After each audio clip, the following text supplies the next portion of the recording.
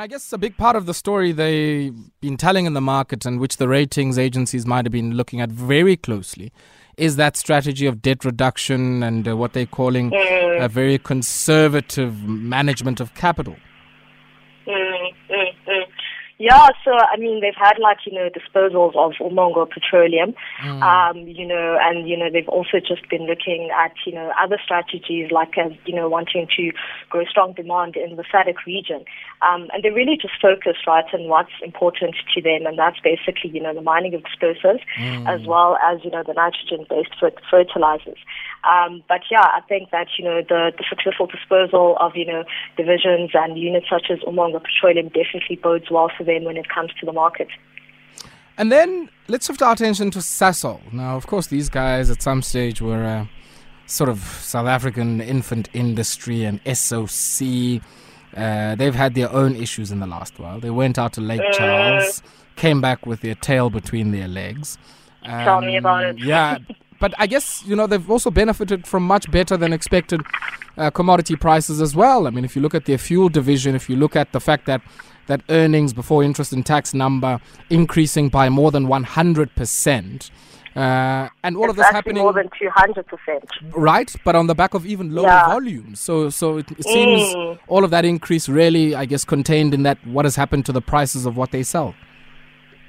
Yeah, I mean, definitely, If you plot the price of the SASOL share price, along with the price of oil, whether it's Brent or the West Texas index, you'll see that the price of the share tracks the price of oil quite closely.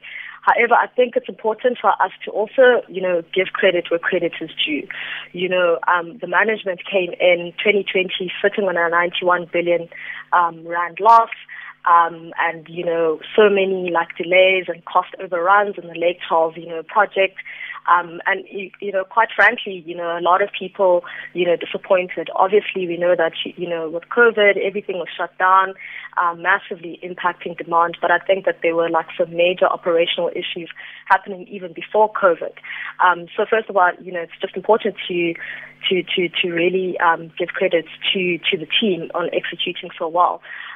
But yeah, I think that, they've really come out strongly. Like you've already mentioned, earnings before interest and tax up by more than 200%, EBITDA up by 48%, core headline earnings per share up by 147%. And I think that, what the market will really be cheering is that they declared a dividend for the first time, I think, since 2019 of 14 Rand 70 per share. And there's really just been so much success in terms of, what they set out to do and how they've actually executed. Net debt is down to about $3.8 billion. And yeah, fuels business, doing very well, owing, to the fuel price. But I do think, like I said, the credit needs to be given to the management team as well, owing to how they've navigated these very choppy waters over the past 2 years. I mean, if you remember, and I say this with a bit of a tongue-in-cheek, in 2020, everyone was like, you need to get in on SASOL, the share prices, I think at that stage it was even at 50 Rand, and everyone was like, get in. But then, there was also just the threat of the rights issue and how, management is actually able to avoid that, which really would not have been positive.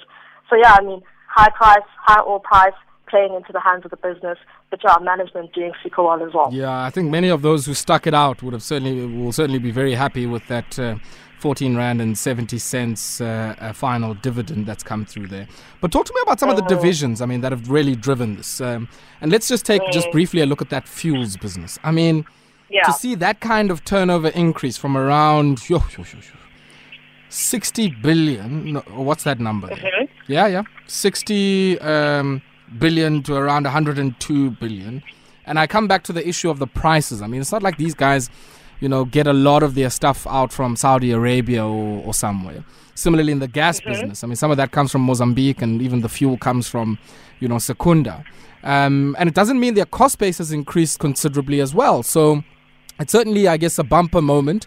If you were the management team there, Fleetwood Grobler, I nearly forgot his name there.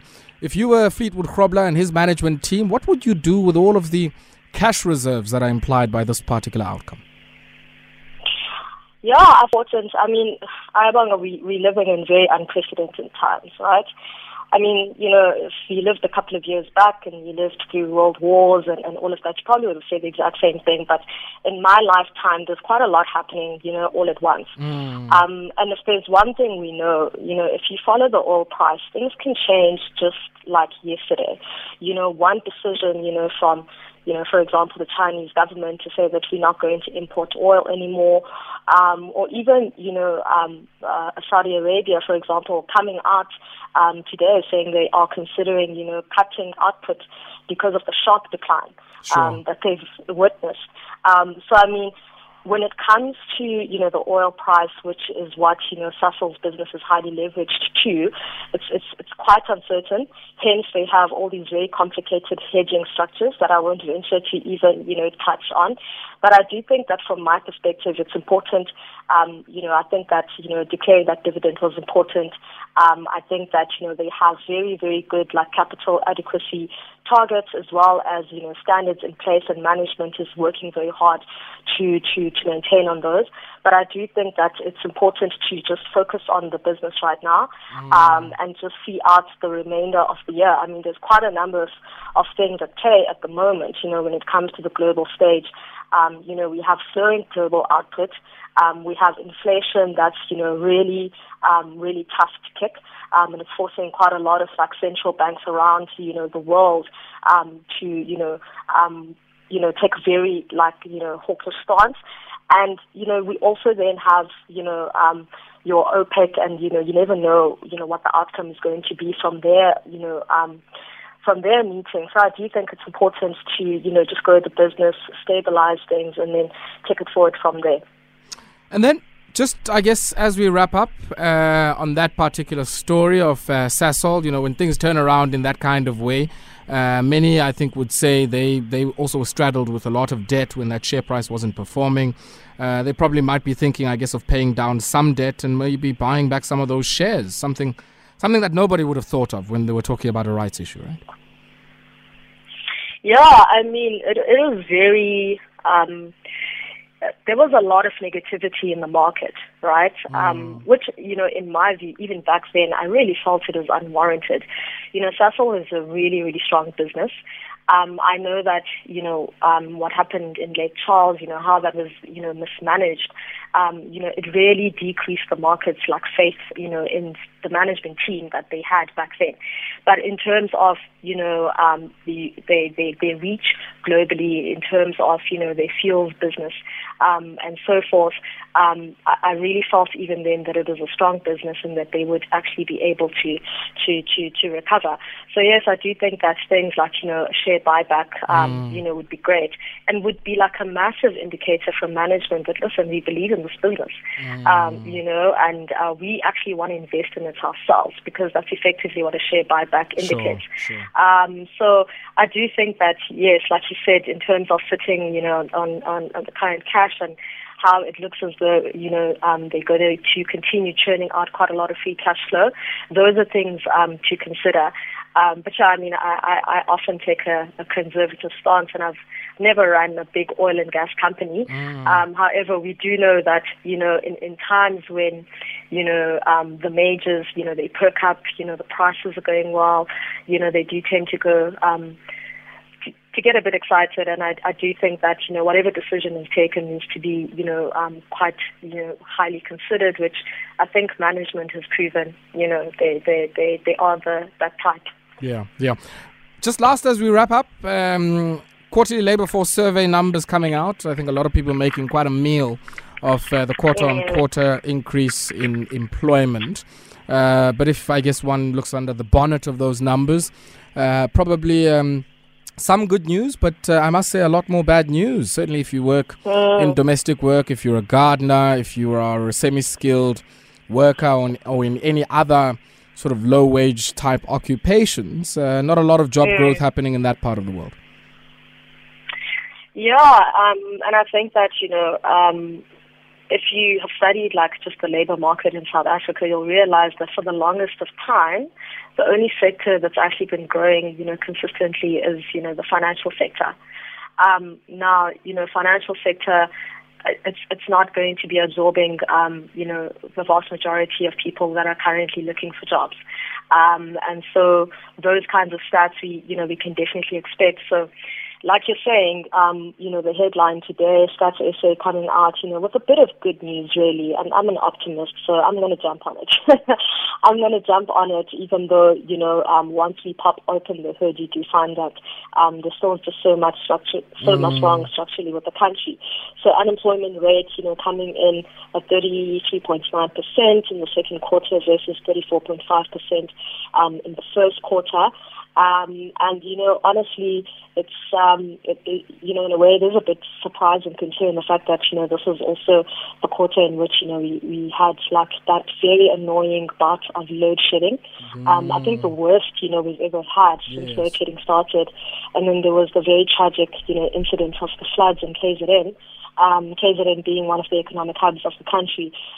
So, I mean, the fact that there has been a drop in the unemployment rate, is positive. But I mean, like you said, let's pop open the hood.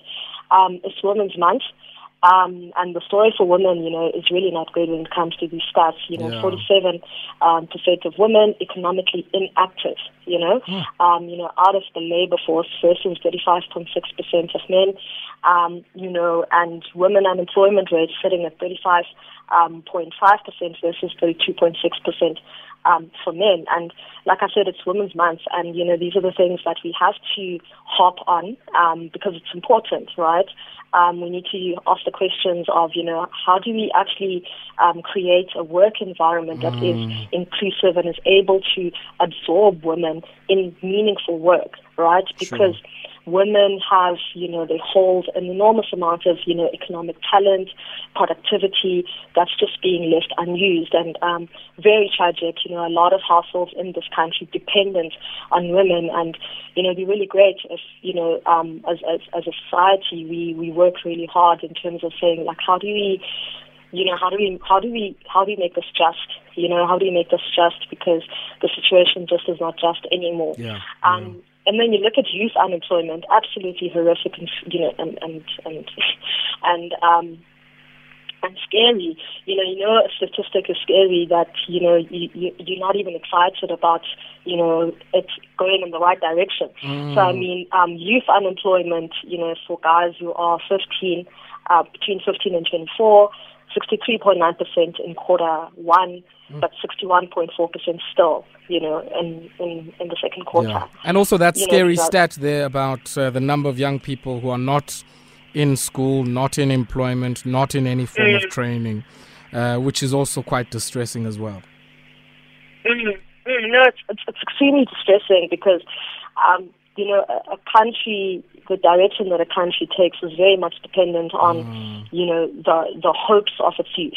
And what are we doing, for our young people if, so many of them are, not actually doing anything. Khanya, we're going to have to leave it. Meaningful. We're going to have to leave it there for tonight. A real pleasure speaking to you, and certainly hope we can check in with you in the next week or so to talk about the latest out in the markets. It's been wonderful. Cheers. That there's Khanya Ndzululeka, co-founder out at Setana Capital, speaking to us tonight for our wrap of the top business stories.